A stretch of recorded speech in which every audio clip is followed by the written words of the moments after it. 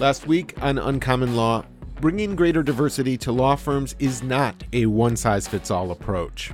I do think that there are unique issues that can be experienced by Black women attorneys in particular. Black women lawyers face a number of challenges beyond the color of their skin. Being uber professional in spaces because you don't want to be mistaken for the non-attorney. I think some of it is because at some point diversity came to mean white women, the promotion of white women. Black women account for just 0.75% of all partners. It's hard to lean into a role when so few have a seat at the table. Especially as a Black woman and this whole racial justice movement, I can understand things and see things that my clients don't see. I'm working towards a day when a Black woman taking over any role in a law firm or CEO in a corporation, it's just old news.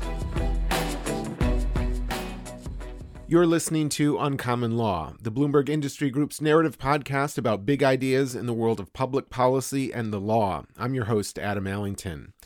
So in this, our final episode in the Black Lawyer Speak series, I wanted to take just a moment to remind listeners that the genesis of this project was conceived following the deaths of George Floyd, Breonna Taylor, and Ahmaud Arbery, and others, and the wave of protests and demonstrations that followed. At the time, we were wondering how those events were impacting conversations among one of our key audiences, that is, lawyers and law firms, especially considering the industry's own lack of diversity and history of discrimination. Well, in our final episode, we're moving away from lawyers and law firms, and instead we're training our focus on judges, and more specifically, federal courts, which are the judges that get appointed by presidents and confirmed by Congress. To put it directly, America's federal judges do not reflect the country's great diversity. Research has shown that not only does this lack of diversity affect courts' decision-making, but it also has ramifications for Americans' perceptions of the legitimacy of the justice system. Our federal judiciary has not historically been terribly diverse, unfortunately. It has always suffered from a lack of reflection of the populace that it is intended to serve. Janae Nelson is the Associate Director of the NAACP Legal Defense and Educational Fund. Recent events have shown us how critical the judiciary is to holding the pillars of our democracy firm. And the diversity of the bench and the credibility of the court could not be more important as we begin to see more polarization in our society in the other branches of government. Compared to other policy goals, judicial appointments may be one area of the Trump presidency that was performed with remarkable speed and efficiency. In fact, it was something Trump bragged about specifically in the first presidential debate back in September. By the end of the first term, I'll have approximately 300 federal judges and Court of Appeals judges, 300, and hopefully 3 great Supreme Court judges. And you know one of the reasons I'll have so many judges? Because President Obama and him left me 128 judges to fill. And so here with me to talk about the president's judicial appointments and how diversity factors in is Madison Alder. She covers judicial confirmations for Bloomberg Law. Hey, Maddie, welcome to the podcast. How are you? Hey, Adam, I'm doing well. Busy these days, but, I'm good, all things considered. With the Senate now switching over to Democratic leadership, that will have a big impact on the future direction of the courts, yes?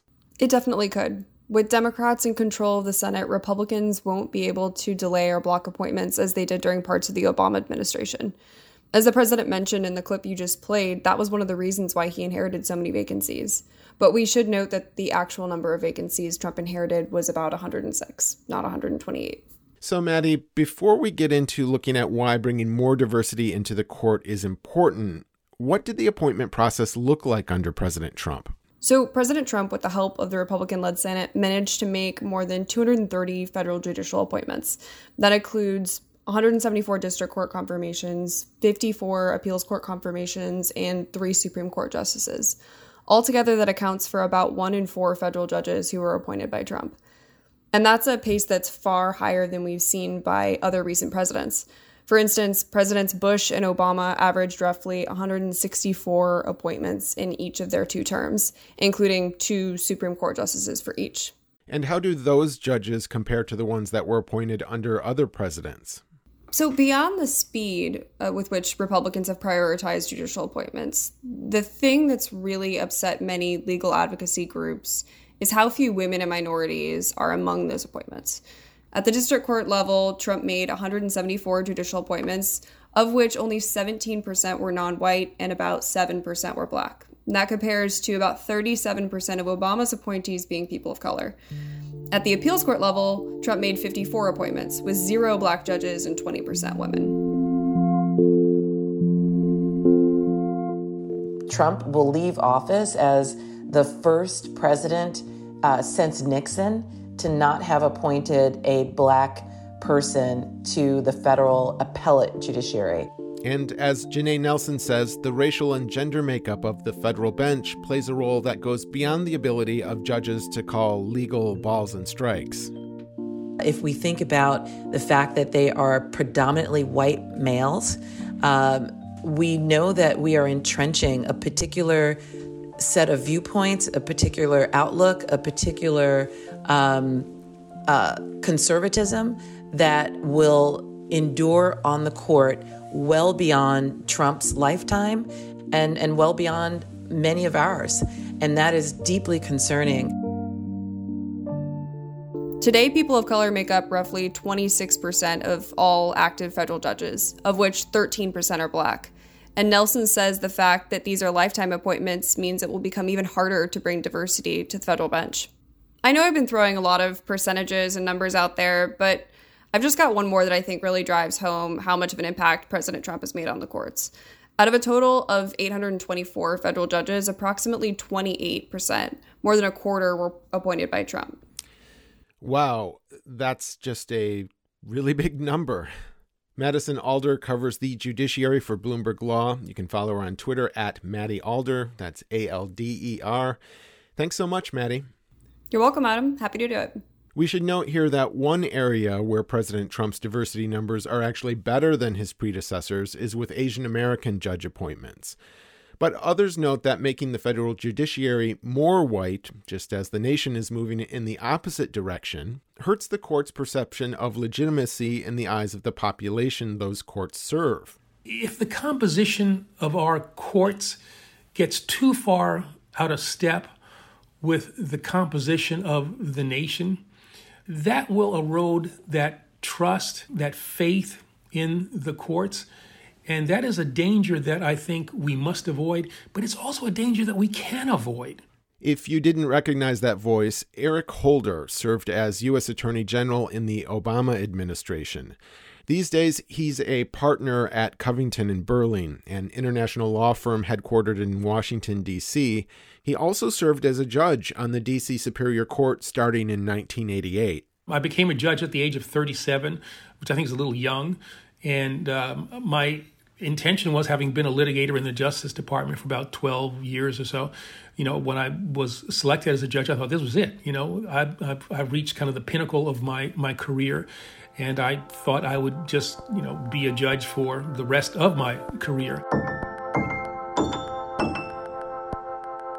I became a judge at a time when the crack wars were really, infesting Washington, D.C., and I had coming before me as a judge in the D.C. Superior Court this ocean of this wave of young black men who I had to send to jail and had to impose these mandatory minimum sentences that I didn't think were necessarily consistent with their conduct. And I burned out after 5 years and made a decision to leave the bench, and I became then, the U.S. Attorney in Washington. After 5 years, Holder left the bench to become the U.S. Attorney in Washington, D.C. But one of the key lessons that he says he took from his time on the bench is the idea that there isn't a tension between judicial diversity and judicial excellence. In fact, he says the two go hand in hand.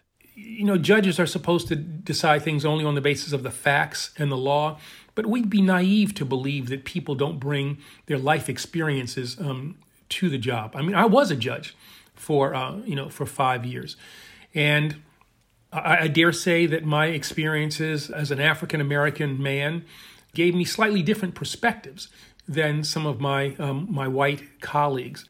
Beyond making the bench more representative of the population as a whole, Holder says his other big hope is that over time it will become less important which president nominated a particular judge, and that instead of being an Obama judge or a Trump judge, they could simply be known as federal judges. But this broader idea that a judge's personal feelings or background can play a role in how they interpret the law is also very controversial, especially among conservatives. Welcome. It's good to have you back, Judge, and your family and friends and supporters, and I hope we'll have a good day today. Look forward to dialogue with you. During confirmation hearings back in 2009, then Senator Jeff Sessions went after Sonia Sotomayor for a comment she'd made years earlier that a wise Latina woman with the richness of her experience would, more often than not, reach a better conclusion in a case than a white judge. A philosophy of the law that suggests that the judge's background and experiences can and should and naturally will impact their decision, which I think goes against the American ideal and oath that a judge takes to be fair to every party. And every day when they put on that robe, that is a symbol that they're to put aside their personal biases and prejudices. What I was speaking about in that speech harkened back to what we were just talking about a few minutes ago, which is life experiences do influence us in good ways. That's why we seek the enrichment of our legal system from life experiences that can affect what we see or how we feel, but that's not what drives a result. The impartiality is in understanding that the law is what commands the result. But others point out that judicial appointments have always and probably will always have some element to them of selecting judges who are naturally sympathetic to the administration's policies. Stephen Robinson is a partner at Skadden Arps, a major New York City law firm. Prior to joining Skadden in 2010, Robinson also served as a federal judge on the U.S. District Court for the Southern District of New York.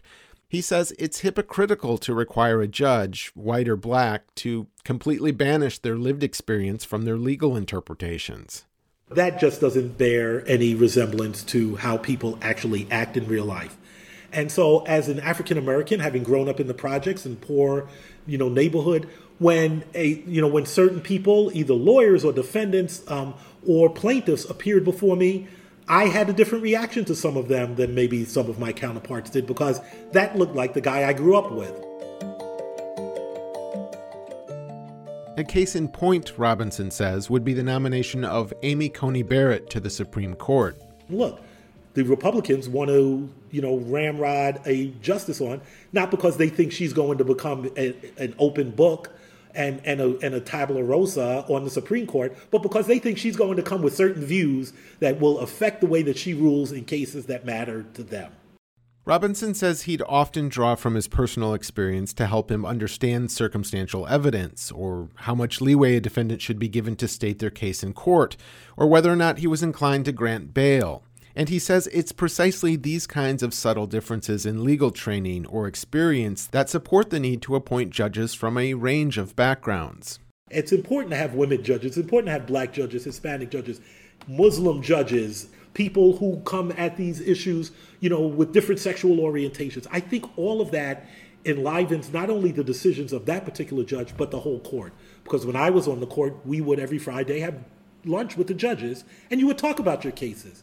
And sometimes some very conservative judges, which I was not, some very conservative judges opened my eyes to a way of looking at a problem that I hadn't before. And I hope I did that for other people.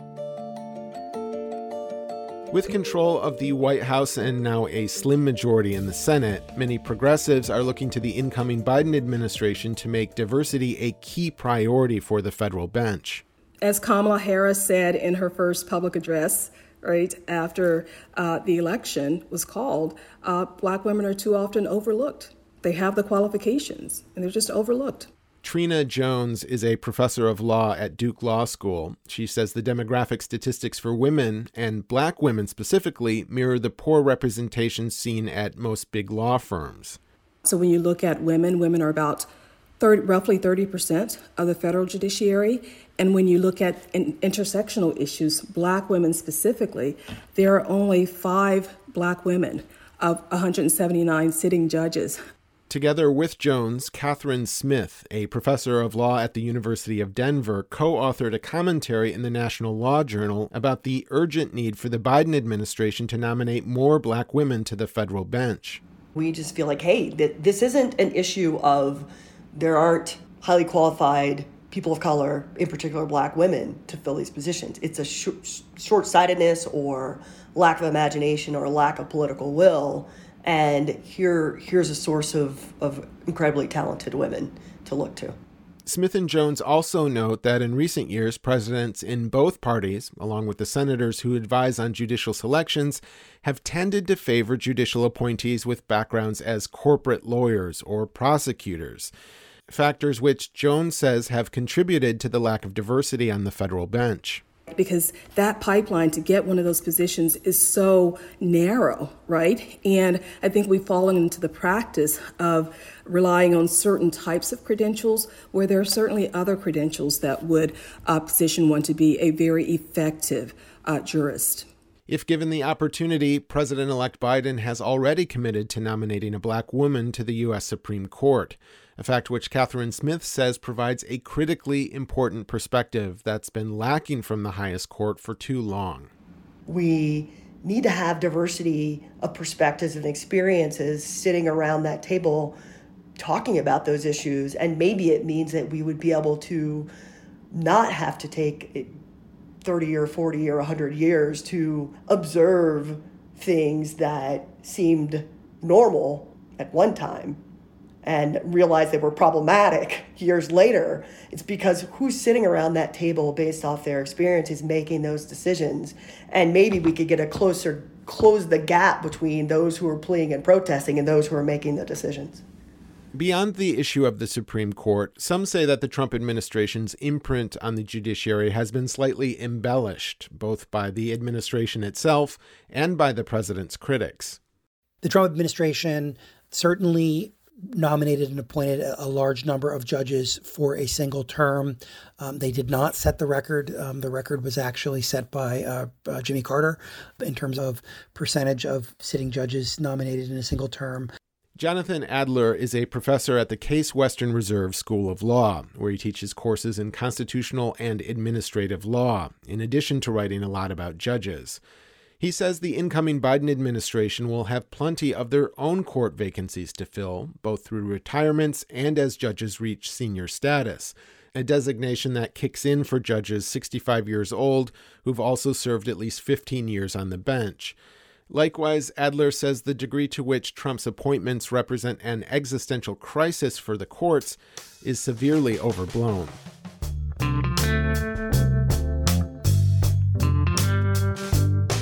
While it's certainly true the Trump administration prioritized judicial philosophy, they prioritize judicial philosophy that's quite mainstream, and I don't think that we're on the verge of some judicially driven revolution. Adler agrees that many of the legal credentials used in the past to select nominees have tended to reinforce the court's lack of diversity. Ironically, he says, the Trump administration's willingness to look beyond some of those qualifications could also be used by the Biden administration to broaden the pipeline of diverse judges, too. The Trump administration has pushed against some of the types of qualifications that have been traditionally demanded. It has been willing to nominate younger people than most of its predecessors, and it has been willing to look at credentials beyond being partners in major law firms and things like that, look beyond the district court bench, for example, in making appellate nominees. And in some respects, those precedents, if followed by the Biden administration, will actually make it easier for the Biden administration to increase the diversity of the federal bench, because it will, taking those sorts of precedents into account, should expand the range of potential nominees. Last month, President-elect Biden sent a letter to Democratic senators asking them to recommend candidates for judicial nominations in their states and to prioritize potential picks who served as public defenders and civil rights lawyers, professions that tend to be underrepresented on the federal bench. When we look at the circuit courts more broadly, under the Trump administration, one circuit in particular jumps out because it's all white. That's the Seventh Circuit, which obviously covers Wisconsin, Illinois, and Indiana. Lena Zwarenstein is the senior director of the Fair Courts program at the Leadership Council on Civil and Human Rights, which represents the views of a coalition of civil rights organizations. She says Trump's remake of the courts is most notable at the circuit court level, the level of the federal judiciary directly beneath the Supreme Court. For instance, President Trump has filled 10 vacancies on the Ninth Circuit, the hugely influential California-based appellate court that Trump's often complained is too left-leaning. But then you look at other circuits, like the Eighth Circuit. There is only one woman who is an active judge on the Eighth Circuit, only one judge of color. So it really is super important that we are paying attention to, our African-American candidates and the entire pipeline. But it's vital that it really be more transformative, and we look at this holistically, but also very intentionally every time that there is a vacancy. With Democratic control of the Senate, pressure now mounts on 82-year-old Justice Stephen Breyer to step down and make room for President Biden to fulfill his campaign promise to appoint the first black woman to the Supreme Court. Following the deaths of George Floyd and others, Zwarenstein says the Supreme Court will play a central role in the lives of communities of color, as calls grow for the High Court to weigh in on issues such as police reform, qualified immunity, and voting rights. And that marks the end of the Black Lawyers Speak series. If you enjoyed these episodes, please help us get the word out, either on social media or by rating and reviewing the podcast online. Uncommon Law was produced by myself, Adam Allington, along with Madison Alder, Lisa Hellam, and Marissa Horn. Josh Block is the executive producer of Bloomberg Industry Group podcasts. Additional editing for this episode came from Seth Stern. Again, thank you for listening.